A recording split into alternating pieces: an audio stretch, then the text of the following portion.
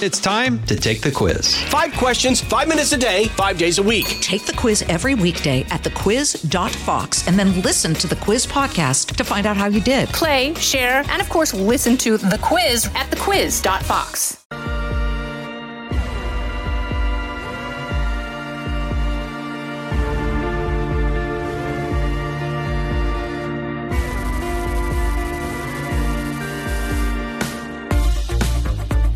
Welcome to this episode of Kennedy Saves the World.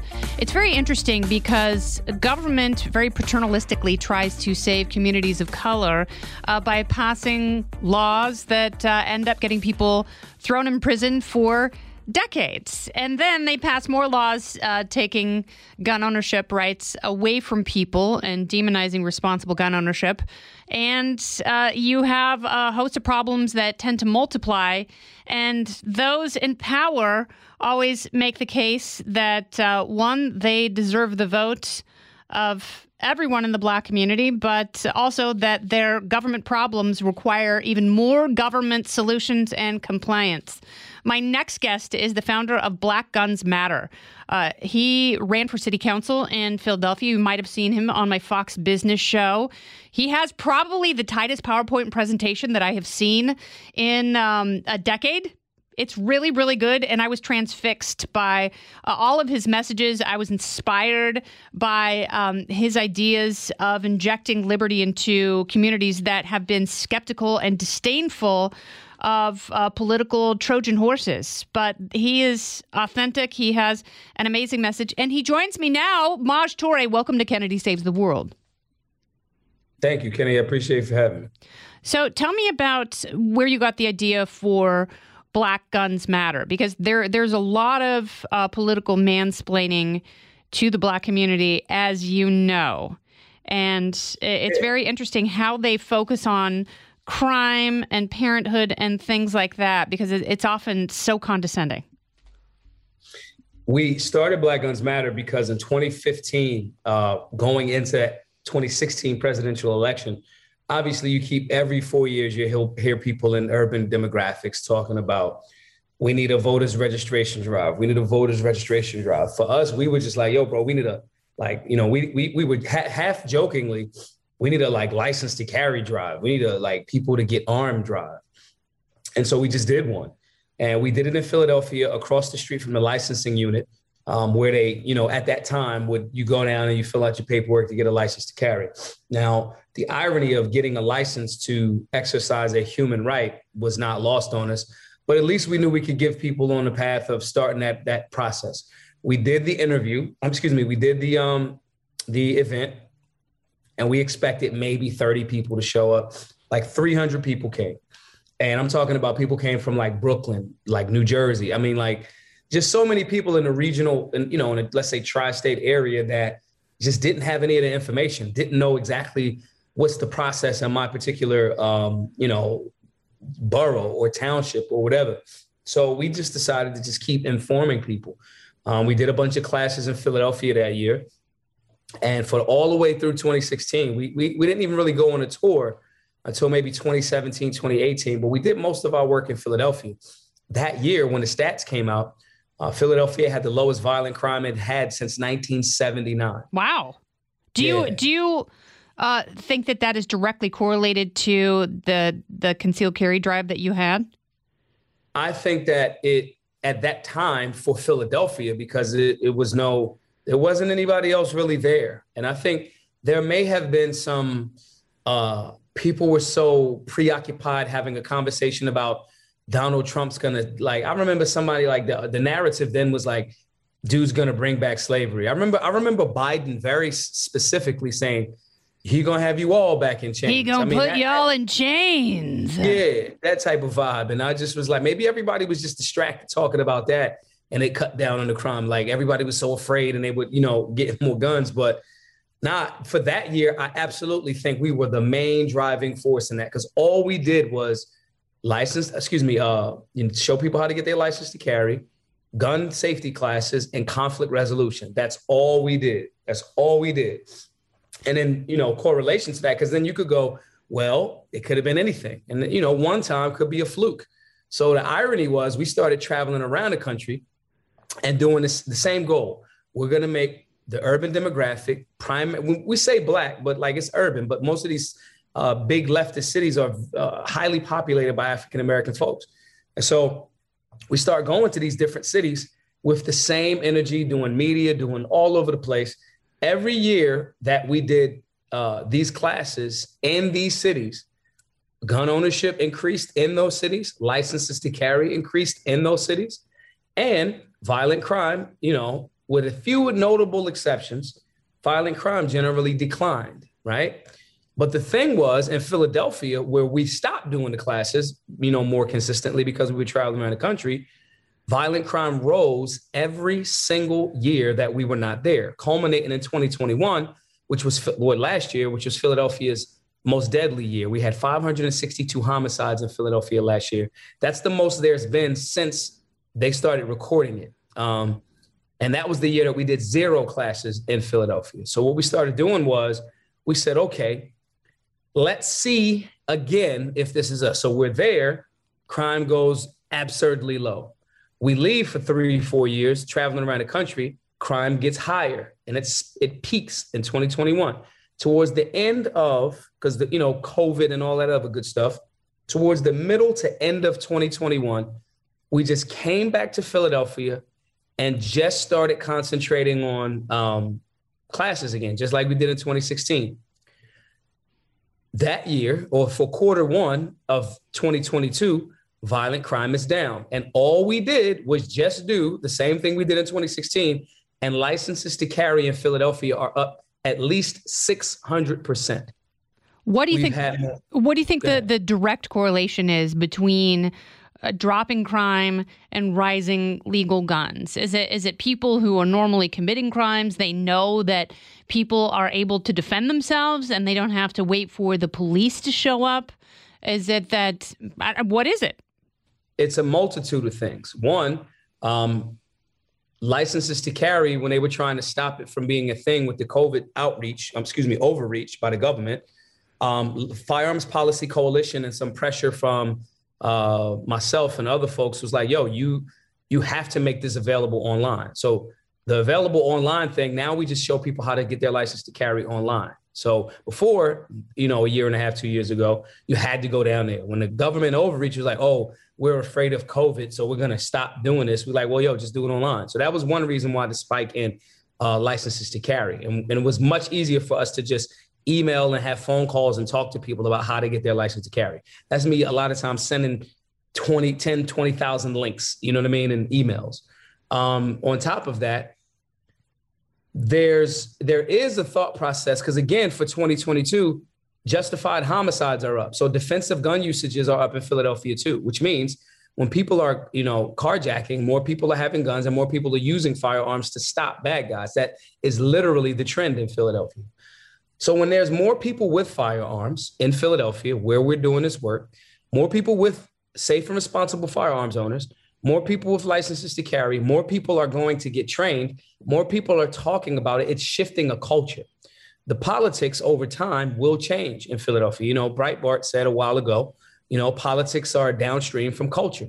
And that's what we're seeing in Philadelphia. We're seeing like way more safe and responsible firearms owners, way more people purchasing those firearms lawfully, way more people getting training, which allows people to know how to recognize a threat and how to potentially stop a threat.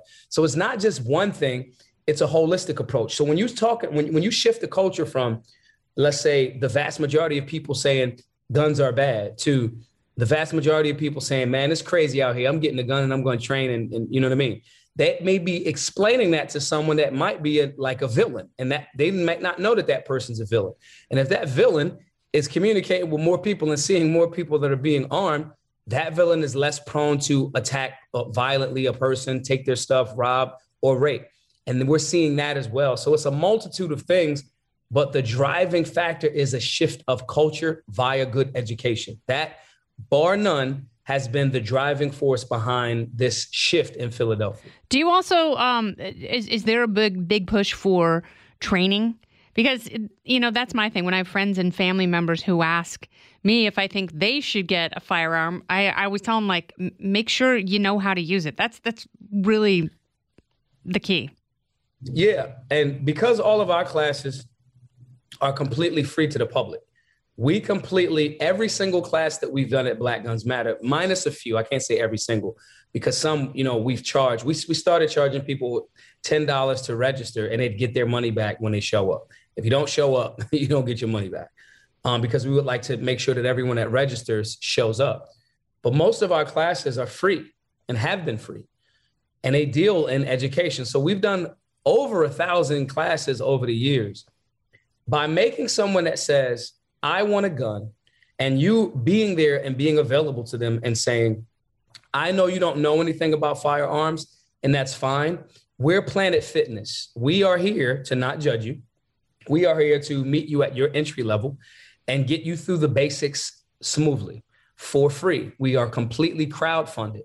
And in doing so, it just creates a space where the average person that thinks they would have to go to some sort of military, law enforcement type of situation, we remove that psychological barrier to entry. And to be honest, the financial barrier to entry.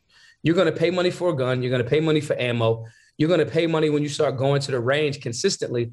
We can get you from 0 to 5 out of 10 in a few of our classes for free. Wow. So for us, the emphasis on training is because, to be honest, most of the people that purchase firearms say that. They say, yeah, I got this gun, but I don't have any idea what to do with it. What stops a person from going to get the information to learn what to do with it, learn about, again, safe and responsible firearms ownership, whether that's carry, storage, transportation, whatever.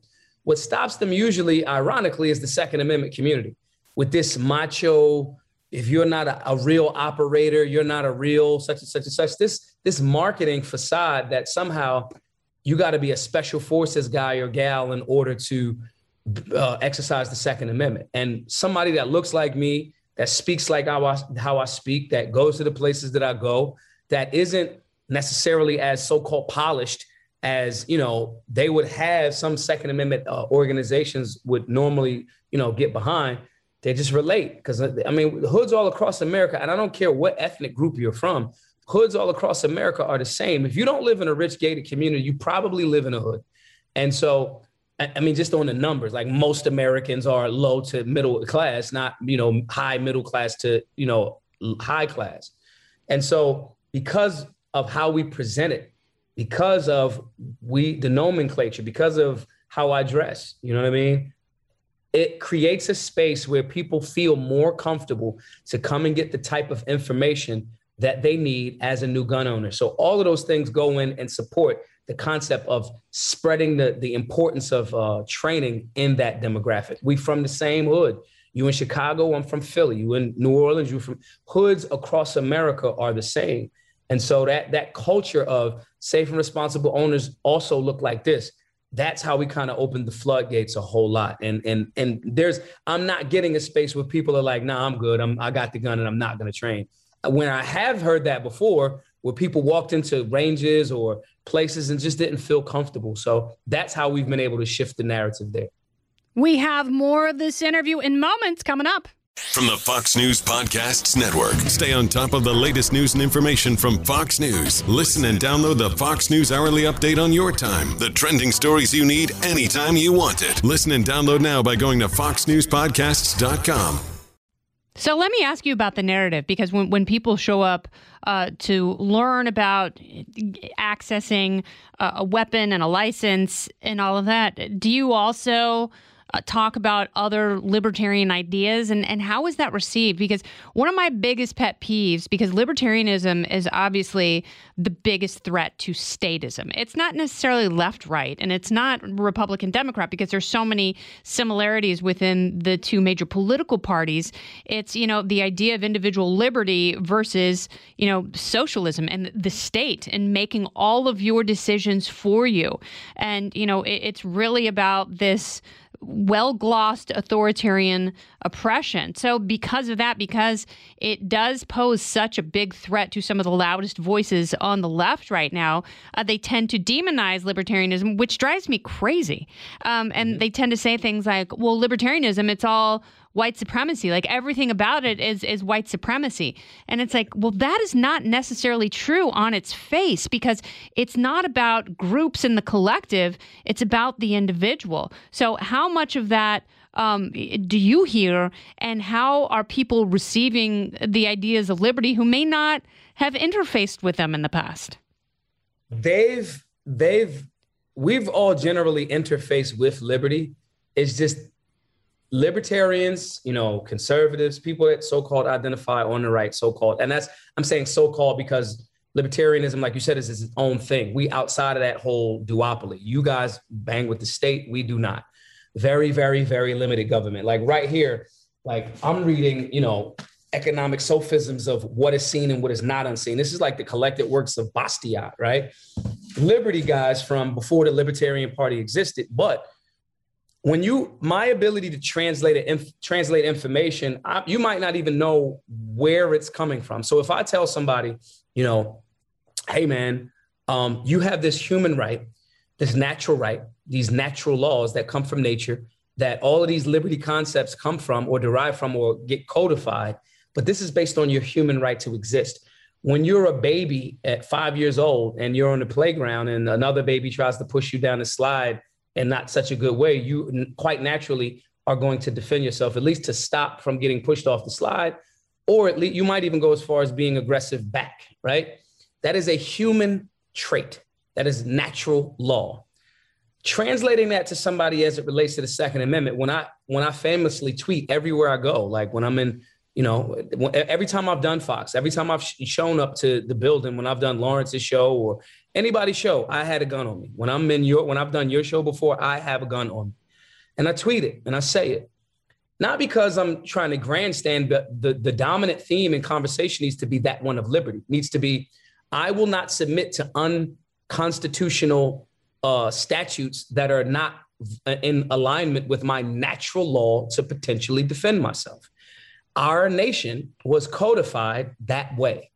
That is the framework of this place, with our nation's contradictions. Some things are systemic. The racist practice of gun control is systemic. It was here like before emancipation, the slave codes, the black codes, so-called black codes. These things existed. They were there to stop melanated beings from having or attempting to stop us from having the means to so-called lawfully defend ourselves if need be. When I can explain that to a person from a community that now feels like, yeah, I got a human right, I am engulfing them in the concept of liberty before they even know that I'm a libertarian. I am engulfing them in this concept that you have a natural right. Government does not have jurisdiction over your being in any way. And then tying them back into, because the left, Democrats more specifically, or statists in general, they do a very good job with their PR of making it look like black people are not supposed to be a part. Oh, this, they didn't mean you. I don't care what they meant. I care what was written down, and I'm able to call a contradiction. Thomas Jefferson, his pen was amazing, right? Writing the Declaration of Independence, it was amazing, but we have to call a contradiction. At the same time, he owned humans. So because my concept is liberty and my highest alignment is to the truth, I can translate that honestly while I'm giving credit where credit's due and being critical of where criticisms are needed. And some people may say, well, that's just how it was back then. Well, Thomas Paine didn't own humans. So when you explain these concepts to folks, and from my demographic in a way, and my skill set being translation, that person is automatically on board with liberty.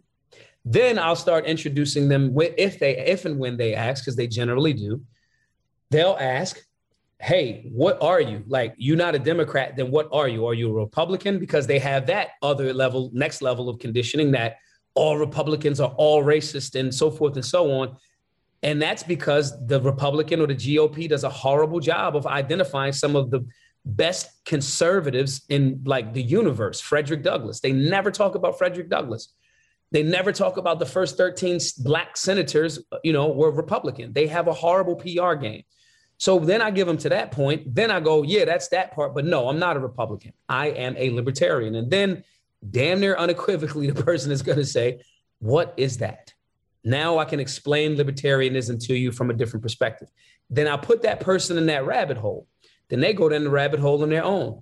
Then if I hit them with some, again, The Law, which is a lighter read by Bastiat, that understanding and translating of that understanding is my skill set.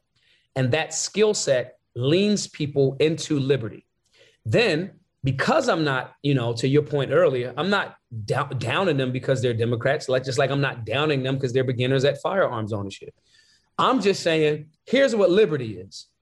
They go, well, that doesn't feel like what I get every 4 years or 2 years whenever I go to the voting booth. And I go, yeah, because the practice of liberty exists far beyond just the voting booth. And then that person starts to become more liberty-oriented themselves. And we have the location at the Solutionary Center where they can come learn about liberty concepts a lot more. So it's just really kind of allowing the person to grow into these ideologies by sharing what you know about the ideology from a perspective that they can relate to. And in that way, in the gun classes especially, is how we've been able to be successful about exposing this entire demographic.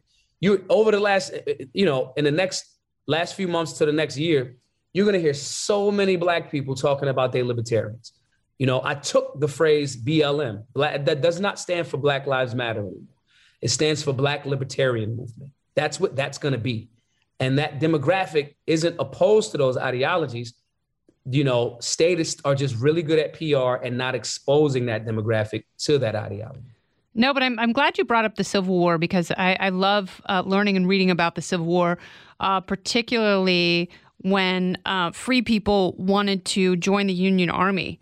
And, there was so much pushback. And, you make such a good point that gun control is implicitly racist, as are most of the drug laws we have in this country. But that's when the tide turned in the Civil War. And, Ulysses Grant had to beg Lincoln to allow a Black regiment. And he was like, these people are more invested than anyone on either side. And they will fight. They will fight for the Union. They will fight for their liberty, and they will fight to the death. And the South just, you could hear the collective gulp. And, and that was pretty much that. So are we moving away because statism, progressivism, whatever you want to call it, Bernie Sanders and AOC, they've had really solid marketing, and they've had the ability to suck so much oxygen out of the room and, really just grandstand, and they have taken so much of the emphasis away from rationality. Do you see there being a pendulum swing in the direction of liberty anytime soon? The pendulum swing, yes. And this is going to sound arrogant, but I promise you I'm not trying to sound arrogant. You're Maj Toure. You can sound arrogant. By gum. The pendulum swing was based on us going, this is a problem and we need to focus first on gun ownership. And it's hard to get somebody that, if they sit down with me and they're on the fence and we talk about gun ownership, and then I show them the historical roots and current outcomes of Black people being targeted for Second Amendment and gun ownership, you're going to be hard pressed to get that person, if they become pro-gun after that, because they generally will be. You're going to be hard pressed to get that person to support a politician that is anti-gun at that point. Now they've spent money. Now they've spent time training. Now they have a better understanding of the civic process. Now they have a better understanding of history. So the pendulum started swinging because we started, our work at Black Guns Matter started pushing it that way. We went to the places where everybody, including folks in the GOP, I speak at CPAC all of the time, or used to. And even those guys, I recognized how statist they were, but I knew that we needed that language there as well. But they weren't really doing like they're not doing anything. The left is you say Bernie Sanders and AOC having great marketing. Absolutely they do. It's phenomenal. But we were trash. And I say we because, I identify so-called as on the right. We failed to find superstars and highlight them. I remember I made a panel at CPAC a few years back. It was the most electrifying panel that CPAC has ever had since Reagan was alive, period. We had Shamika Michelle. We had Adrian Norman. We had Angela Stanton King. It was a black and brown panel that didn't focus on race. It was just a conversation about getting liberty-minded and conservative values, how we could expand that in the urban demographic. It blew the socks off of everybody. The next year, Matt Schlapp and those guys just completely ghosted me and ignored me. Oh, right? Matt, good Lord. I'm going to send him a strongly worded letter. It's the craziest thing ever. Now, I know Matt, I know Mercedes. I'm not saying they're horrible people. I'm saying they don't recognize how to seize momentum. If you keep trying to just chase the Mar-a-Lago tickets, yeah. and it becomes like, and I get it, $30,000 a head for those backstage seats. I'm not knocking. Hey, I know we all got bills to pay. We're trying to expand the resources, no doubt. But you can expand the resources by letting the people that are studs in those communities, let them go and highlight them. Right now, this needs to be a television show. I've been traveling around the country for years, now 2 years, in an RV, going to all of these places when I'm not flying, but going to these places and all of these stories of people that are saying the things that you are talking about are the things that we need in our community. But the left knows how to make AOC and Bernie Sanders superstars. Mm-hmm. We need the libertarian movement. There needs to be a reality show based on the type of work that we're doing that puts it in front of this demographic. One, it's good for ad revenue, especially when you have a charismatic, intelligent, attractive speaker, saying this to say that does the work too, that knows their stuff. The left is better at it. The pendulum started swinging because we said, we're actually cooler and more intelligent than AOC, Bernie Sanders, David Hogg. We're cooler than them. We're better than them. We shoot guns. We're in better shape. We look better, and we have more interesting stories. And we just started highlighting what we be doing in hoods all across America. And then people started going, yeah, I like this. So that's why the pendulum is swinging that way. The pendulum will continue to swing. And this is to the left's credit, or the statists' credit. Over the last 2 to now maybe 3 years, we saw such a massive level of censorship. I've had 2 Instagram pages taken. I'm on my 3rd one. So many strikes on YouTube, this, that, and the 3rd. We've seen corporate media merge with the state in such a way to deliberately stifle information that, and in cahoots with government, that in essence is undeniable. They are so bad at their jobs right now that it's almost, they're throwing us alley-oops all day. You know what I mean? And so now we just got to catch the lob and dunk it. Yeah, no, I would love to see you make some more layups. I love having you on my show. I love the idea of seeing this and watching it. Selfishly, I would like to see something like this over at Fox. And I really, I'm so moved by your message, your work ethic, your positivity, and, the universality in what you're talking about. Because, there are people who feel like they have been put in these boxes their whole lives and they don't quite fit. And, sometimes you have to be honored as an individual in order to emerge from that a stronger person. Your message is phenomenal, and I love talking to you, Maj Toure. Thank you. I appreciate that, Kennedy, saving the world. Thank you for being a part of the podcast. Thank you.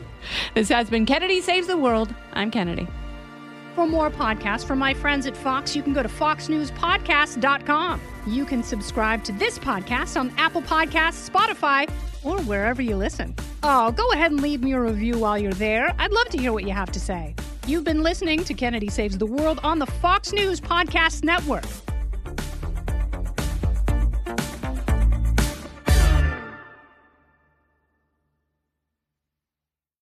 From the Fox News Podcasts Network.